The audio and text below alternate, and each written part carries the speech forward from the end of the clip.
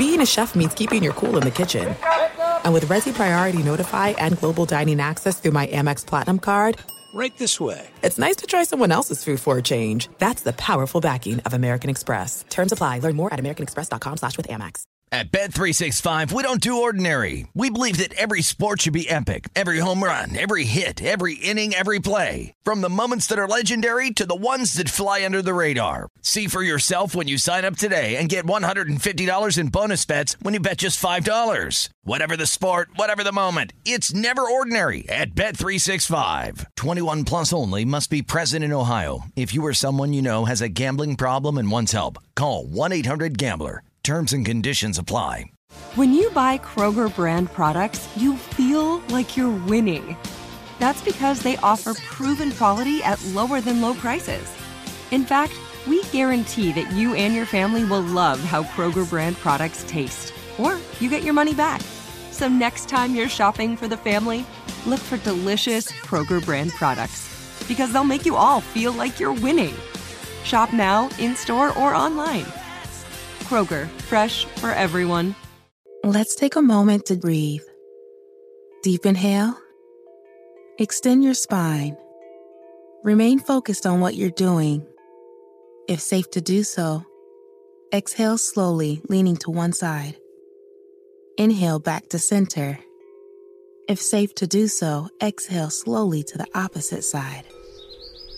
Find mental health resources at loveyourmindtoday.org. This message is brought to you by the Huntsman Mental Health Institute and the Ad Council.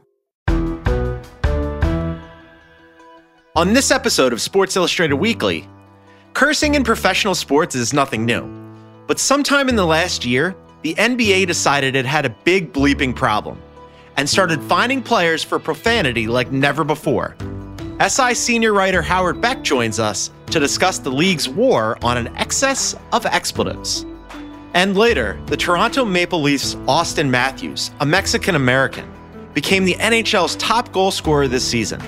We have the story of his former coach, Ukrainian-born Boris Dorozhenko, who worked with Matthews and helped build hockey in Mexico. But first, when the owners of the New York Liberty chartered private flights last season for its players in violation of WNBA guidelines, it set off a heated debate about the league's rules and how women in professional sports are treated relative to their male counterparts. With a new WNBA season upon us, Howard Megdal reports on that continuing conversation about equality. It's Wednesday, May 18th. I'm your host, John Gonzalez. From Sports Illustrated and iHeartRadio, this is Sports Illustrated Weekly. The WNBA season recently took off, but here's who won't be taking off, at least not on a chartered plane: the New York Liberty. That team is at the center of a scandal that has reached new heights. All right, so as you may have heard, there's been some controversy surrounding the WNBA. The New York Liberty, they were fined for chartering flights to road games during the first half of the 2021 WNBA season, as well as other league rule violations. On the Friday before Labor Day of last year, the New York Liberty lost to defending WNBA champions, the Seattle Storm. It was the team's sixth loss in a row. Liberty co-owners Joe and Clara Wu Tsai were facing a team of exhausted, dejected players. So they decided to do something about it. The New York Liberty took their players to Napa. There was a wine tasting. That's Howard Megdal, a sports writer who covers the WNBA. It was just a wonderful excursion. How wonderful? The proof is in the TikTok. Liberty guard Sabrina Ionescu posted a video of herself dancing in front of a group of players, and if you look closely, you can see co-owner Clara Wu Tsai among them. Smooth talking, so rocking. He's got everything that a girl's want. Ionescu captioned it with a question: can your owners do this? The answer: no, they could not.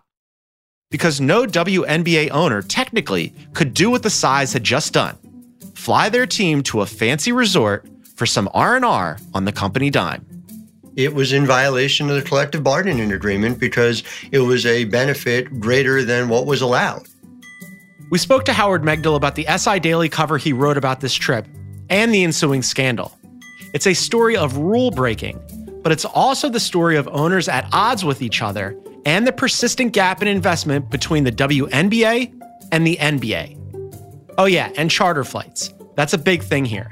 Because beyond flying the team to Napa, the Size had also chartered flights for the team to travel to multiple games during the season. And as of right now, charter flights are not permitted for travel for WNBA teams. And so the league ultimately came to the Liberty and eventually fined them $500,000, forced them to change their representative on a board seat. And that was the biggest fine in WNBA history.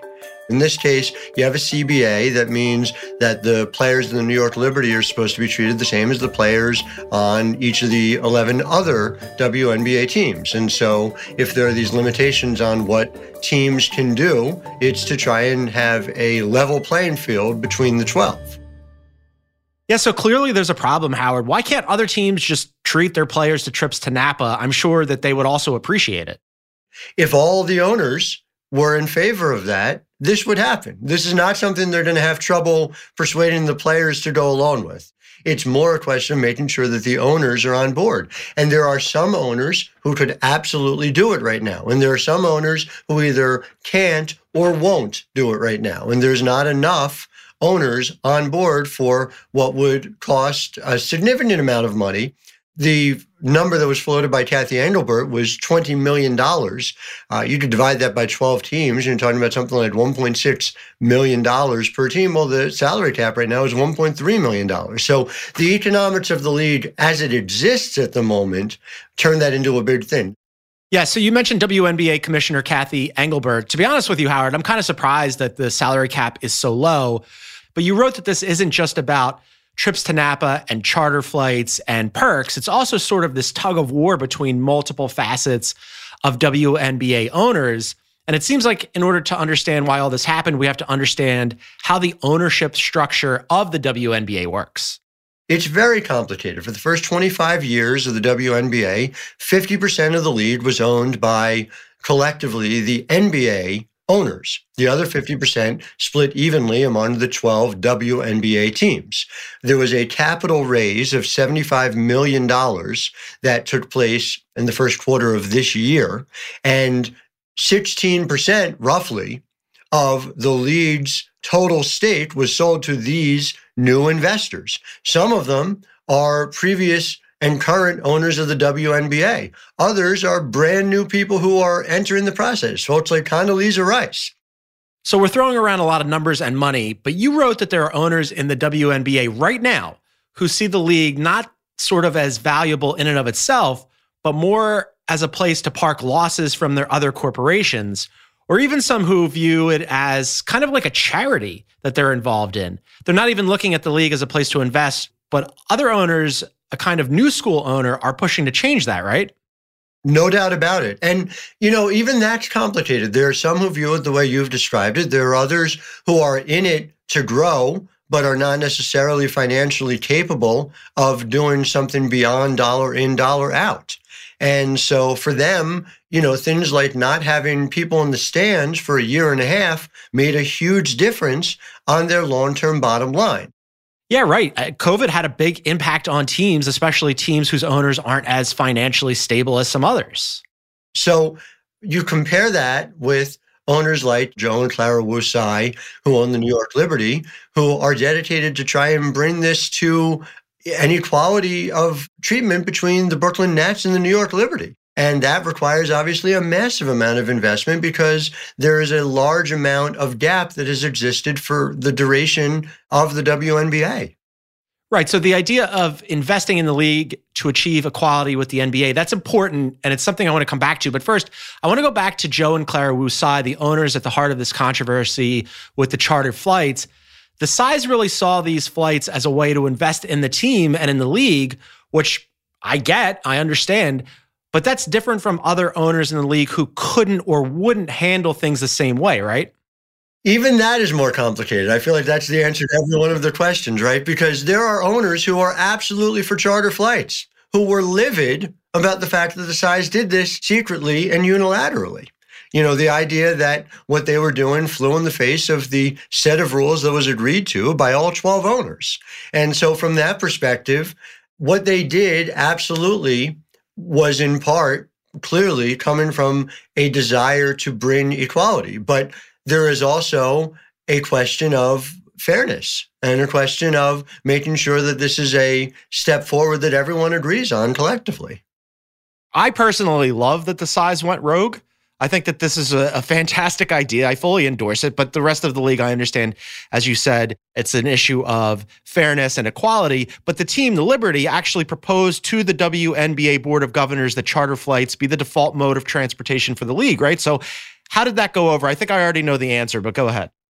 So let's make it clear, because the league has, for interesting reasons, decided to push back by saying there was no official proposal. Now, of course, we never reported there was an official proposal. It was raised at a Board of Governors meeting, and it was essentially shouted down before it had a chance to be discussed in any kind of depth. Now, from the league's part, the league says, well, the Liberty have not come back with any sort of official proposal since then. Of course, if you brought something up in the group of 12 and were essentially shouted down as soon as the topic came up, I can't imagine you'd want to spend much of your time trying to come up with an official proposal and waste your time doing it.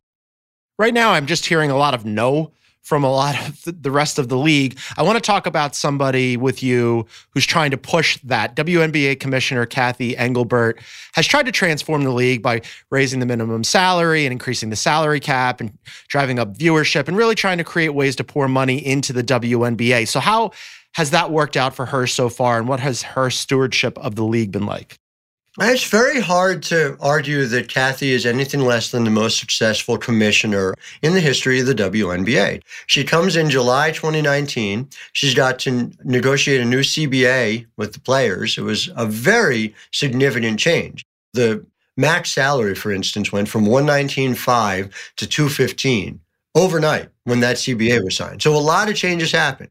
We're so thrilled to announce the WNBA and the Players Association, led by NECA. We've announced a long-term collective bargaining agreement that we've agreed to 8 years. We came together, we collaborated, and we have what we think is a groundbreaking agreement that's going to support these players for the long term and the next generation of players. It's going to include a tripling of the top players' pay. Tripling.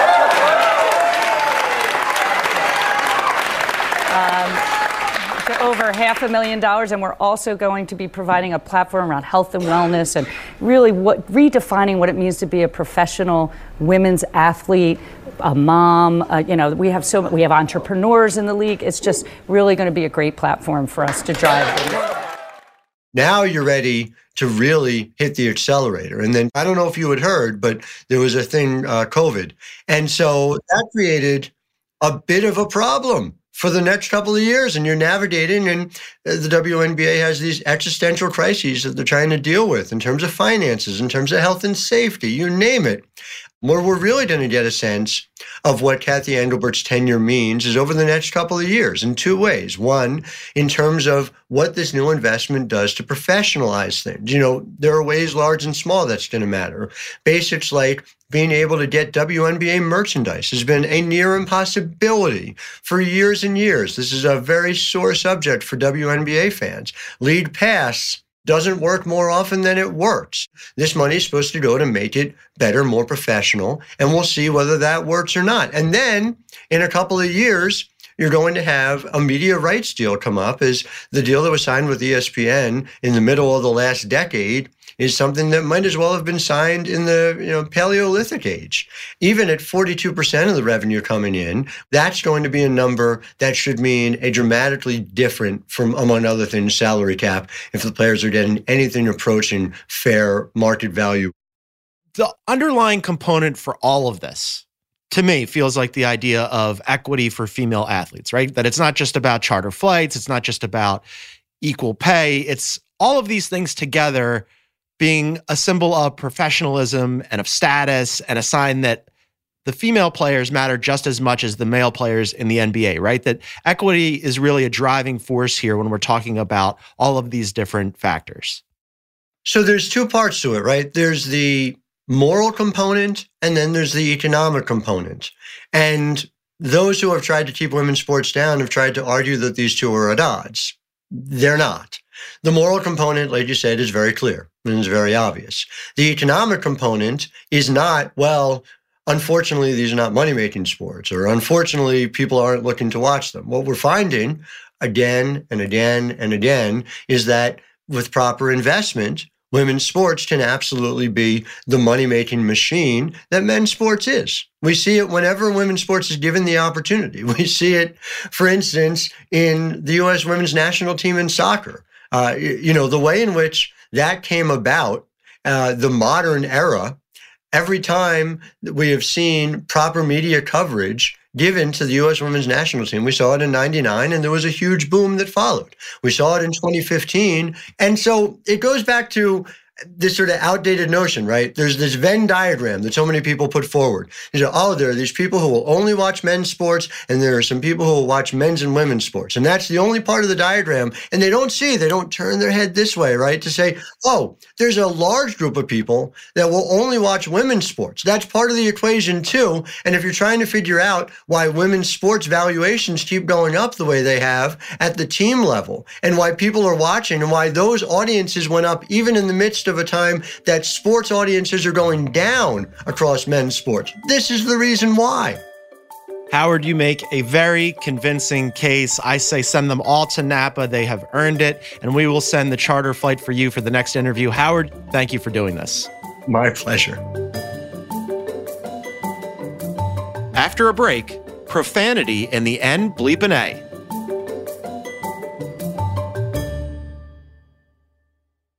There are some things that are too good to keep a secret. Like how your Amex Platinum card helps you have the perfect trip. I'd like to check into the Centurion Lounge. Or how it seems like you always get those hard-to-snag tables. Ooh, yum. And how you get the most out of select can't-miss events. With access to the Centurion Lounge, Resi Priority Notified, and Amex card member benefits at select events, you'll have to share. That's the powerful backing of American Express. Terms apply. Learn more at americanexpress.com/withAmex. At Bet365, we don't do ordinary. We believe that every sport should be epic. Every home run, every hit, every inning, every play. From the moments that are legendary to the ones that fly under the radar. Whether it's a walk-off grand slam or a base hit to center field. Whatever the sport, whatever the moment, it's never ordinary at Bet365. 21 plus only. Must be present in Ohio. If you or someone you know has a gambling problem and wants help, call 1-800-GAMBLER. My name is Ariel. I moved to the U.S. at 19. I spoke no English and I struggled finding job opportunities. Everything I have, I owe to the Adult Literacy Center and getting my high school diploma at age 22. It was an honor helping you achieve your greatness. Now you're helping others achieve theirs. It inspires me. When you graduate, they graduate. Find free and supportive adult education centers near you at finishyourdiploma.org. Brought to you by Dollar General Literacy Foundation and the Ad Council. The Nikki Glaser Podcast. Her roast of Tom Brady stole the show. Now she's talking about it on the latest episode of the Nikki Glaser Podcast. I said, tell Tom Brady that I'm the Tom Brady of roasting. Lots of people roasted the GOAT, but only Nikki is still being talked about. Every time I refresh my DMs, it's 14 blue check marks of people I didn't even know who knew me are writing like paragraphs to me. Hear that in all episodes of the Nikki Glaser Podcast on America's #1 podcast network, iHeart. Open your free iHeart app and search the Nikki Glaser Podcast to start listening. Just a quick heads up that this next story is about a lot of cursing in the NBA. So as we talk about the NBA, you're about to hear a lot of cursing.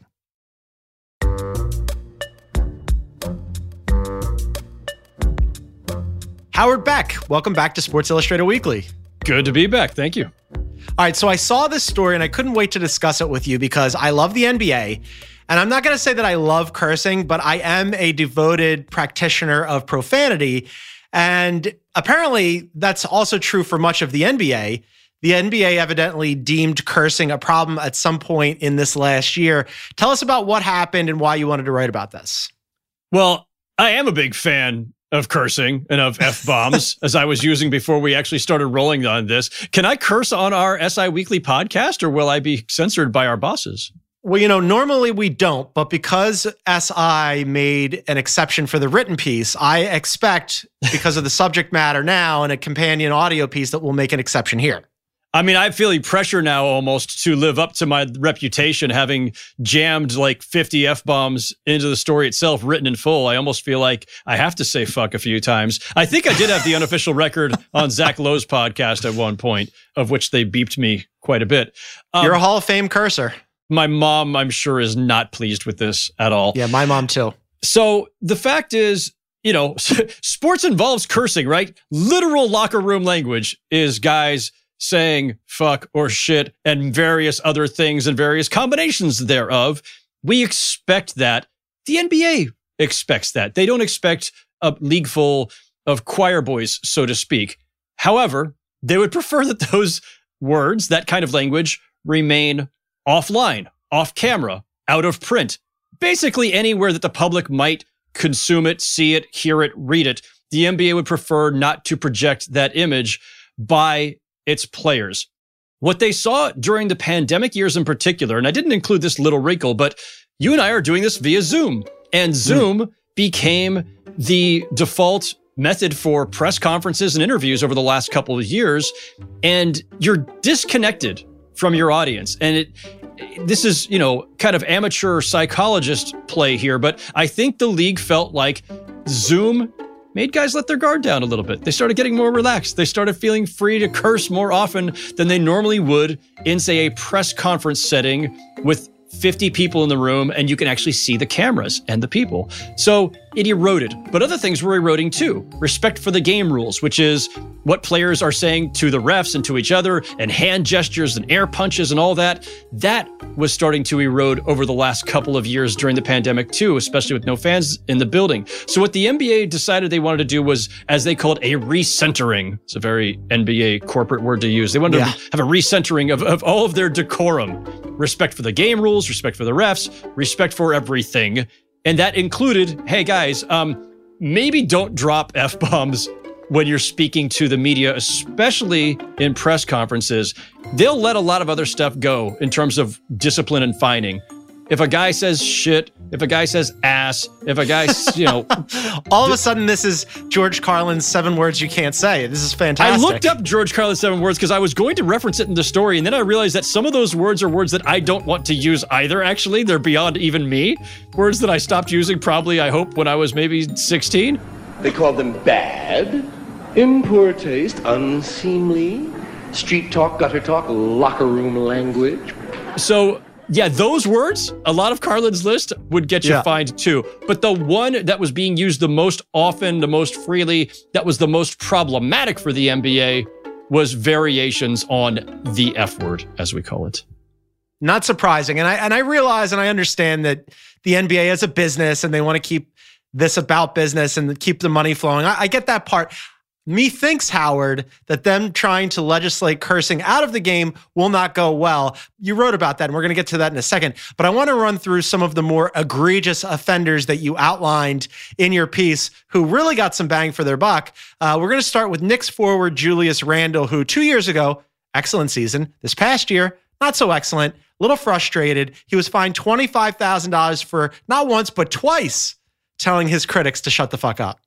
Yeah, and that one, when he got fined, my reaction at the time, John, was, I don't think I remember a guy getting fined for cursing like this before, unless it was on live TV. Way back when I was covering the Lakers, and Shaq did it literally as he was coming off the court. It was one of those on-the-court interviews. Well, that's an FCC issue, right? Randall was just saying this in a press conference. And these press conferences now, like MSG Network, that's cable. You're not subject to the FCC rules there. Right. A lot of other ways in which these guys can curse now and are not strictly by law a problem. Back in the day, if the NBA fined you, it was because they themselves could be in trouble with the federal government for allowing profanity in primetime on over-the-air television. So when it happened with Randall, I went, well, that's interesting. And then a week later, I think literally a week, Kevin Durant got rung up. Kevin Durant got fined $15,000 for calling the schedule fucked up. Yes. So suddenly I'm like, well, this is interesting. This is a pattern emerging. And I think I might have texted NBA PR at the time and gone, hey, guys, what's going on? And then I kind of let it go because there were only a couple of these. You need at least 3 things to make a trend in our industry, right? Yeah. But it was in the back of my mind. And then Pat Beverly got rung up in the playoffs. Pat Beverly got rung up in the playoffs. I'm glad you brought that one up. He was fined $30K for a 1-2 punch. After the Wolves made the playoffs, he said, I fucking told y'all, which he was happy and excited about. I told you it was going to the playoffs. Everybody, mostly all y'all looked at me like I was crazy. When I first said that, I fucking told y'all. And then he went on Instagram and told his old team, the Clippers, to get the fuck out of here, which I thought was poetic. Weak ass Clippers. Beat they motherfucking ass. Fuck out of here. Fuck out of here. But the league evidently deemed that inappropriate and egregious. Inappropriate and egregious. I love the ones that are egregious. All of them are inappropriate as far as the league's concerned. If you say it twice, now it's egregious and the fine is increasing. They can fine 10, 15, 20, anything up to 50,000 under their labor agreement. 50 is the cap, but it goes up if you are a repeat offender or if you are doing the egregious thing where you've just spat out a bunch of them in a row. And one more that you listed, and this might be my favorite one because of your writerly flourish. Jazz center Rudy Gobert was fined $25,000 for a live TV interview hit where he said, fuck the talk. Fuck the talk. We just try to be the best team we can be. We try to enjoy the moment. And whatever happens, happens. And you replied, that the league was in no mood to pardon his French, which I thought was just brilliant. It hit me as I was writing the sentence, and then I thought, somebody must have made this joke already, right? And I didn't really look around that much, but I hadn't heard it. So, yeah. And now Rudy's was, I believe, on live TV. Again, might have been live cable TV and not over-the-air TV. So those are those four players combined, $95,000. Not a huge sum of money for NBA players, but that is the most NBA players have been fined combined in a single season, probably ever, at least in the 20 years of records that the NBA was able to provide me. And given that I don't think this was a routine thing back in the day, and because salaries were less back in the day, I'm going to just say on this program, which I did not say in the story, that's probably the most ever in a single year for players being fined for profanity. And it's the most offenses that were flagged because it was 4 guys who were fined. There are at least somewhere in the teens of guys who have been warned and possibly even fined privately. The NBA says they don't announce all these. And that is the crackdown. A bunch of guys have been either told or fined or both this season. Knock that shit off, basically. Now, listen, I understand that it's the most for these types of violations, but it's still only not even, to your accounting, $100,000, which even the poorest NBA player is pretty well off. I know that $15,000 is still $15,000, but I'm pretty sure KD can afford it. Julius Randle can afford his $25K. I'm wondering if these fines are having any impact at all. And also, who's in charge of levying the fines and coming up with the amount? Yeah, so the players can clearly afford it, and I don't think it's a great disincentive, right? Now, guys even making 20 or 30 million, guys making as little, quote unquote, little as 5 million, $15,000 or $20,000 is still real money. And if you ask players, if you ask anybody who has a lot of money, if they just want to throw away $20,000, they'll still say like, no, it still hurts. It still bothers them. Does it bother them enough to change the behavior? I think it's more the emphasis and the messaging that will probably change it. If this is going to work at all, if players are going to stop feeling so free to drop F-bombs and other assorted bombs in press conferences or in interviews with print reporters, I think they'll do it just because they know it's an important messaging thing by the NBA and because they're partners, right? They get 50%, the players do, of every basketball-related dollar that the league generates.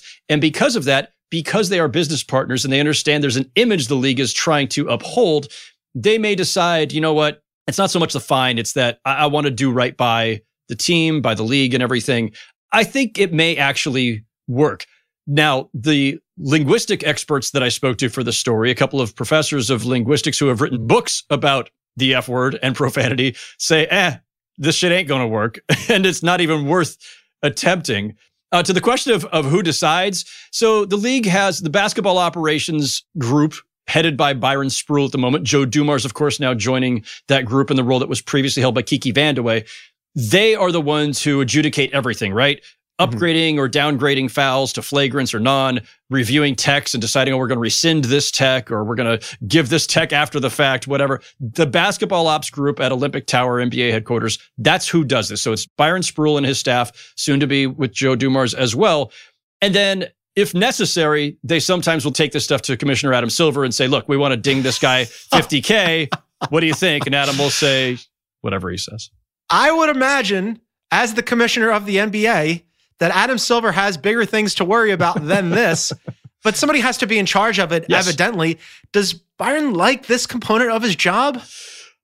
That's a good question. You know, I did a Zoom call with Byron and a couple of other NBA officials who will remain anonymous, but I got the sense that Byron doesn't necessarily like this aspect of the job. I certainly got the sense that he didn't like me asking so much about it. I don't think this was his favorite discussion. Listen, you can tell by the way I have written the story and by the way I'm speaking about it here and how freely I will invoke the F word. I think it's silly. I think it's pointless. I have a bias on this, which is that I don't fucking care if players swear. And I don't think they're saving anybody from anything. So I wanted to do this story semi-tongue-in-cheek because I think it's amusing and interesting. I don't think the league considers it amusing. They consider this serious. Now, is there somebody in particular in league ops who is particularly prudish or Pollyannish? And Byron stipulated at least 3 times, I'm not trying to be Pollyannish, but you kind of are. Right. So I asked him at one point, like, whose sensitivities did this trigger over the last couple of years? Who all of a sudden decided we need a crackdown on the F word? This is too much. And it was some combination of, competition committee, board of governors, some owners, some executives, us in league ops. So I don't know that it's any one person. I would love to know. At one point when they made issued one of these fines, I responded on Twitter with a GIF of the church lady from Saturday Night Live. And who could have led us into that chasm, Jimmy? Who was behind the wheel of our Lincoln Town car when we drove into the Crazy 8 Motel? Who could it be? Who could it be? I just can't imagine who. Could it be Satan? Because that's kind of the way I see it. I don't know who the church lady of Olympic Tower is. I hope to someday get to the bottom of it. So the league has decided to go in this direction. You and I are laughing about it. We find it silly and also kind of pointless. The players are getting fined, as you mentioned, and even though they are all very wealthy and well off, as you mentioned, $15,000 or more is still real money. Do the players find it silly? Are they laughing at this? So I spoke to Draymond Green and Andre Iguodala, both with the Warriors, because I was spending some time around that team anyway. And Draymond, of course, is somebody who, as outspoken as he is and as willing to say anything as he is, I figured had some thoughts. And Andre Iguodala, not only a longtime veteran, but he is the first vice president for the Players Union. They both kind of expressed this mixed feeling of like, listen, the league should not be telling us necessarily what to say or how to express ourselves, but I understand, both of them said, I understand why this might be a concern to them. I understand why they might fine a guy. I don't necessarily agree with it, but I kind of get it. And that's because these guys, they're smart, they're businessmen themselves, and they get that there is something at stake here for the league in theory. But I would just say this to anybody who thinks that this is a serious concern. Where were the complaints, right? Like, was Olympic Tower being flooded with calls the day after Julius Randle dropped the F-bomb twice? Did Rudy Gobert saying, fuck the talk, all of a sudden cause State Farm to threaten to withdraw their massive sponsorship of having 98% of all NBA commercials, I believe? I don't think that was happening, John. And so to me, 2 things. I don't think there's any real harm. And again, the sociologists and linguists would tell you that there is no harm to children or anybody else. And I don't think there was any business harm to them that we know of. Yeah, solving for a problem that didn't really seem like much of one. And as you mentioned, there are the academics you talked to that said that people have been trying to get rid of profanity for hundreds of years, and it hasn't worked. And I don't think it'll work here, but it did make for a great story. You can read that excellent R-rated piece on SI.com, which we will link to in our show notes. You should also listen to him on The Crossover. It's stuff like this that makes him the best in the motherfucking business. Howard Beck, thanks for this. Thank you very much, John. Appreciate it. After a break, tales of a Ukrainian hockey coach in Mexico.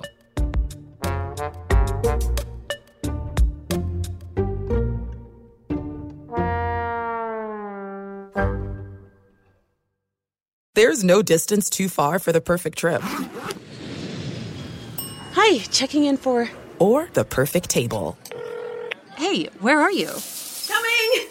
And when you get access to Resi Priority Notify with your Amex Platinum card... Hey, this looks amazing. I'm so glad you made it. And travel benefits at fine hotels and resorts booked through Amex Travel, it's worth the trip. That's the powerful backing of American Express. Terms apply. Learn more at americanexpress.com/withAmex. At Bet365, we don't do ordinary. We believe that every sport should be epic. Every home run, every hit, every inning, every play. From the moments that are legendary to the ones that fly under the radar. Whether it's a walk-off grand slam or a base hit to center field. Whatever the sport, whatever the moment. It's never ordinary at Bet365. 21 plus only. Must be present in Ohio. If you or someone you know has a gambling problem and wants help, call 1-800-GAMBLER. Snakes, zombies, sharks, heights, speaking in public. The list of fears is endless. But while you're clutching your blanket in the dark, wondering if that sound in the hall was actually a footstep, the real danger is in your hand, when you're behind the wheel. And while you might think a great white shark is scary, what's really terrifying and even deadly is distracted driving. Eyes forward, don't drive distracted. Brought to you by NHTSA and the Ad Council. The Nikki Glaser Podcast. Her roast of Tom Brady stole the show. Now she's talking about it on the latest episode of the Nikki Glaser Podcast. I said, tell Tom Brady that I'm the Tom Brady of roasting. Lots of people roasted the GOAT, but only Nikki is still being talked about. Every time I refresh my DMs, it's 14 blue check marks of people I didn't even know who knew me are writing like paragraphs to me. Hear that in all episodes of the Nikki Glaser Podcast on America's #1 podcast network, iHeart. Open your free iHeart app and search the Nikki Glaser Podcast to start listening.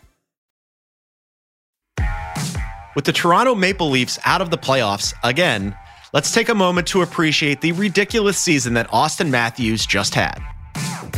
Here's Matthews to the attack, wraparound, scores! There's number 200 and number 1 of the year. Kept in by Matthews. Here it is, scores!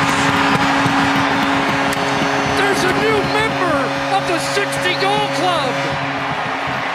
And Austin Matthews is the first Leaf ever to go 0-60 in a single season.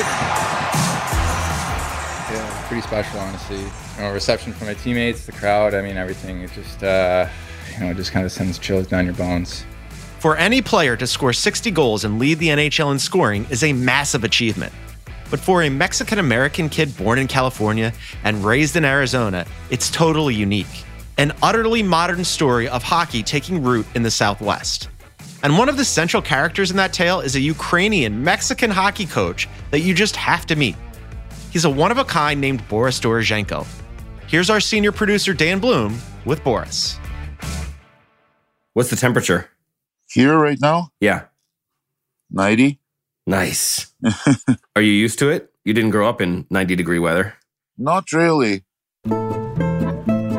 My name is Boris Dorozhenko. Developed the hockey players from youth to professional. Living in Scottsdale, Arizona now. And originally I'm from Kiev, Ukraine. I was born in Soviet Union. We live by a big stadium. In the winter time, they put outdoor rink, and I was really impressed of the sticks, hockey gear, and a major impression was from the goaltender equipment. And I feel like I want to try. So you were playing for a club where? I played in a club in Kiev, Sokol Kiev. It was a pretty famous hockey club and produced a lot of talents. This is towards the end of the Soviet Union.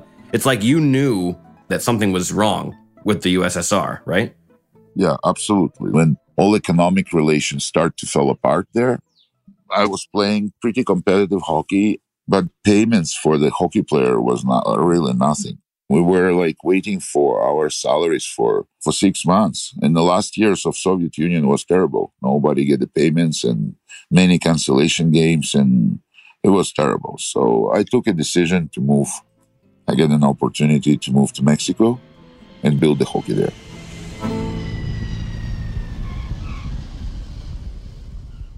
You get off the plane from Kyiv. Yeah. You don't speak any Spanish. No. How do you start to get along in Mexico not speaking the language? Adios, tequila, and sombrero. That's 3 words I knew when I get there.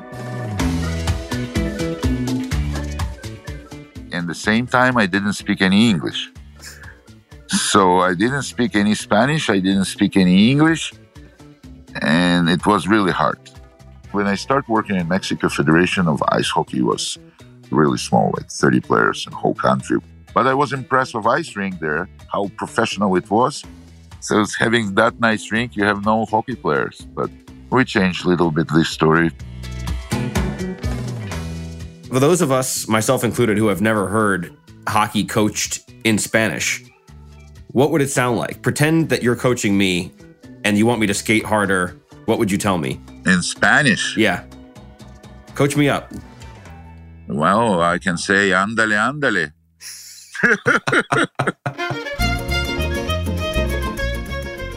No, but what would you say? Like, how do you say skate? I don't even know how to say skate in Spanish. Patinar. Patinar, okay, so... You're saying, like, tú tienes patinar más rápido. Y echa ganas, y dale, dale, dale. Ándale, ándale, ándale.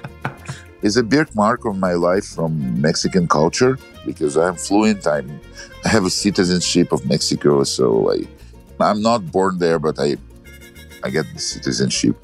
For many years, I lived there. Yeah. And I feel like a part of Mexican culture. So you feel that Mexico has given a lot to you, and you have also given a lot to Mexico. You built up the national team program. You said there were 30 youth players in the whole country, and that was it. So tell me about the growth that took place while you were leading the program. We make a strategy there. We start to involve the high schools in the program, and we start to make them games and invite mariachis. The stairs were full of schools, like 2,000 people on the stairs, mariachi playing between face-off and face-off. Yeah, and it was incredible. And then more schools and more kids start to be involved, and they start to play internationally too, like tournaments. So you start taking the teams out on tournaments, and you go to Phoenix. Yep. And the team basically exceeded the expectations of the other people who were at these tournaments. Can you describe what that was like? I remember the first phone calls I did with some hockey directors. Oh yeah, we definitely need some team to come and play with us. And then asked me, where are you from? I said, I'm from Mexico. They asked me, New Mexico? And I said, no, Mexico. They say, New Mexico? I said, no, Mexico. When we get here and they start to play, the people were really surprised. We beat a team from Canada and Quebec in the first game of the tournament. And everybody shut the mouth really quick. Arizona team did well. Like, everybody were like, wow, these kids can skate really well. Like, really, really doing something. And this impresses people. Yeah. This gets your name on the radar of people when you bring these teams around. Yeah. How do you get the invitation to come and do the guest coaching in Arizona? One of the coaches who worked with me in Mexico, he moved back to Arizona. So he was in touch with the people in Arizona who play games against us. And they mentioned to him, like, will be good to have Boris come over and do like masterclass for a week or so. And we did it the first time. I remember probably 5 or 6 days. And that's exactly when Austin Matthews showed the face there, when he was 6 years old. 6 years old. Could you tell right away that this was a special kid? It was a special kid because he was with fire in the eyes, definitely. With no much skill in this time, he was okay. But 6 years old, he's just beginner. Like, you can say, you just feel his fire in his eyes. They asked me right away, his grandfather and father say, like, are you coming next year? I said, yeah, I do, if you invite me. They said, okay, let's do it. And next year, I start prepare this trip for me a little bit longer, for 2 weeks. And then we start the conversation after second year to my move to US. So it was Austin Matthews' parents, Emma and Brian, who were the spearheads to say, wait a minute, we can't just have you once a year. We got to have you here year round, right? Exactly, it was the conversation. We need you longer times. We need you all year round here. It was long relationship on the ice with Austin. Like, we started 6 years old and finished, officially we're not finished yet, but when you the big star of the league, and you a coach who teach this star in a young age, like what you can teach you more. Like you're saying, you can teach me now. The transformation of Austin during the playing National Hockey League. He's not the same Austin. Now he is much more mature and much more stronger and much more skilled, even more. His skill never stopped. He knows how to build it more and more every day. With Matthews, Gardner jumping in. Austin Matthews in, shoots, scores! Austin Matthews, overtime winner! Absolutely unstoppable! 60 goals. Led the league in scoring. Yeah. That's incredible. You knew this kid from 6 years old, and now he's literally the best goal scorer in the league. Yeah, probably in the world. It's the best scorer in the world. Definitely. Emma Matthews was born in Mexico. Yeah. Do you take some special pride in knowing that you've helped a player with Mexican background make it to the league and succeed so much? Definitely. I still have a lot of people in Mexico who big fan club of Austin Matthews, and they know he is Austin Matthews Martinez because his last name by mom is Martinez, and he knows how to speak Spanish. And special pride, definitely. And Austin knows his roots. He really likes Mexico. He really likes Mexican culture. What did it feel like to watch him make the league? I was really impressed. I feel like on the sky of happiness. I remember the first day of the draft when he was picked first overall. I remember I was on the ice and somebody told me, you don't know what you did. You did a history, like for Arizona, I said, I didn't feel that. I was just feeling happy about Austin. When I watched his first game, we were in Hawaii with my wife and my son, sitting in some restaurant, and the game started. I put it on iPad, and Austin scored first goal. And my son said, Austin scored the goal. I said, wow, cool. First game in National Hockey League, scored the first goal. And then he scored the second goal. I said, Austin's going another goal. I said, okay, now I need to watch it more carefully. And I started to watch it, and I told my son, if Austin starts scoring, he can score even 4 or 5. And then he scored 4, and my son said, how you know that? I said, because I know Austin for many years. He has no limits. He has a desire to score always, everywhere, and that's inside of him. It is part of his personality. He competes with himself all the time. We have a cruise ship there waiting for us, and I remember it was raining, and I walking with an iPad watching the game, and my wife behind me with umbrella. It's funny. That's a great memory.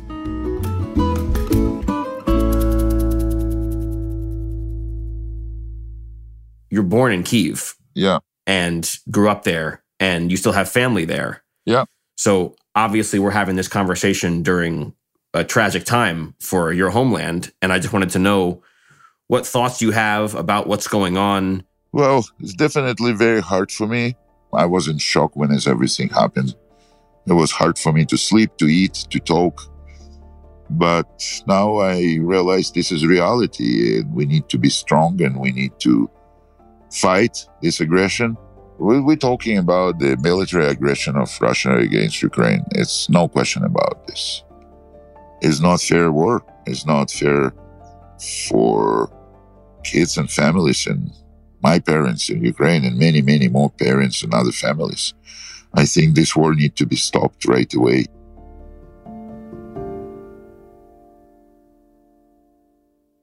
Boris Dorozhenko is the founder and director of Next Generation Hockey. You can find more information in our show notes. Sports Illustrated Weekly is a production of Sports Illustrated and iHeartRadio. For more podcasts from iHeartRadio, visit the iHeartRadio app, Apple Podcasts, or wherever you get your favorite shows. And for more of Sports Illustrated's best stories and podcasts, visit SI.com. This episode of Sports Illustrated Weekly was produced by Cooper McKim, Jessica Yarmosky, and Isaac Lee, who is also our sound engineer. Our senior producer is Dan Bloom. Our executive producers are Scott Brody and me, John Gonzalez. Our theme song is by Nolan Schneider. Thanks for listening, and if you've stuck around this long, we leave you with this. And with my size, I'm 6'4", blonde guy, no English, no Spanish, moving on all this public transportation. People look at me like a giant, like, who this dude? At Bet365, we don't do ordinary. We believe that every sport should be epic. Every home run, every hit, every inning, every play. From the moments that are legendary to the ones that fly under the radar. Whether it's a walk-off grand slam or a base hit to center field. Whatever the sport, whatever the moment. It's never ordinary at Bet365. 21 plus only. Must be present in Ohio. If you or someone you know has a gambling problem and wants help, call 1-800-GAMBLER. Snakes, zombies, sharks, heights. Speaking in public, the list of fears is endless. But while you're clutching your blanket in the dark, wondering if that sound in the hall was actually a footstep, the real danger is in your hand, when you're behind the wheel. And while you might think a great white shark is scary, what's really terrifying and even deadly is distracted driving. Eyes forward, don't drive distracted. Brought to you by NHTSA and the Ad Council. As the #1 audio company, iHeartMedia gives you access to all. Every audience, live conversations, trusted influencers, and the insights and data you need to grow. iHeartMedia is your access company. Go to iHeartResults.com for more. The Nikki Glaser Podcast. Her roast of Tom Brady stole the show. Now she's talking about it on the latest episode of the Nikki Glaser Podcast. I said, tell Tom Brady that I'm the Tom Brady of roasting. Lots of people roasted the GOAT, but only Nikki is still being talked about. Every time I refresh my DMs, it's 14 blue check marks of people I didn't even know who knew me are writing like paragraphs to me. Hear that in all episodes of the Nikki Glaser Podcast on America's #1 podcast network, iHeart. Open your free iHeart app and search the Nikki Glaser Podcast to start listening.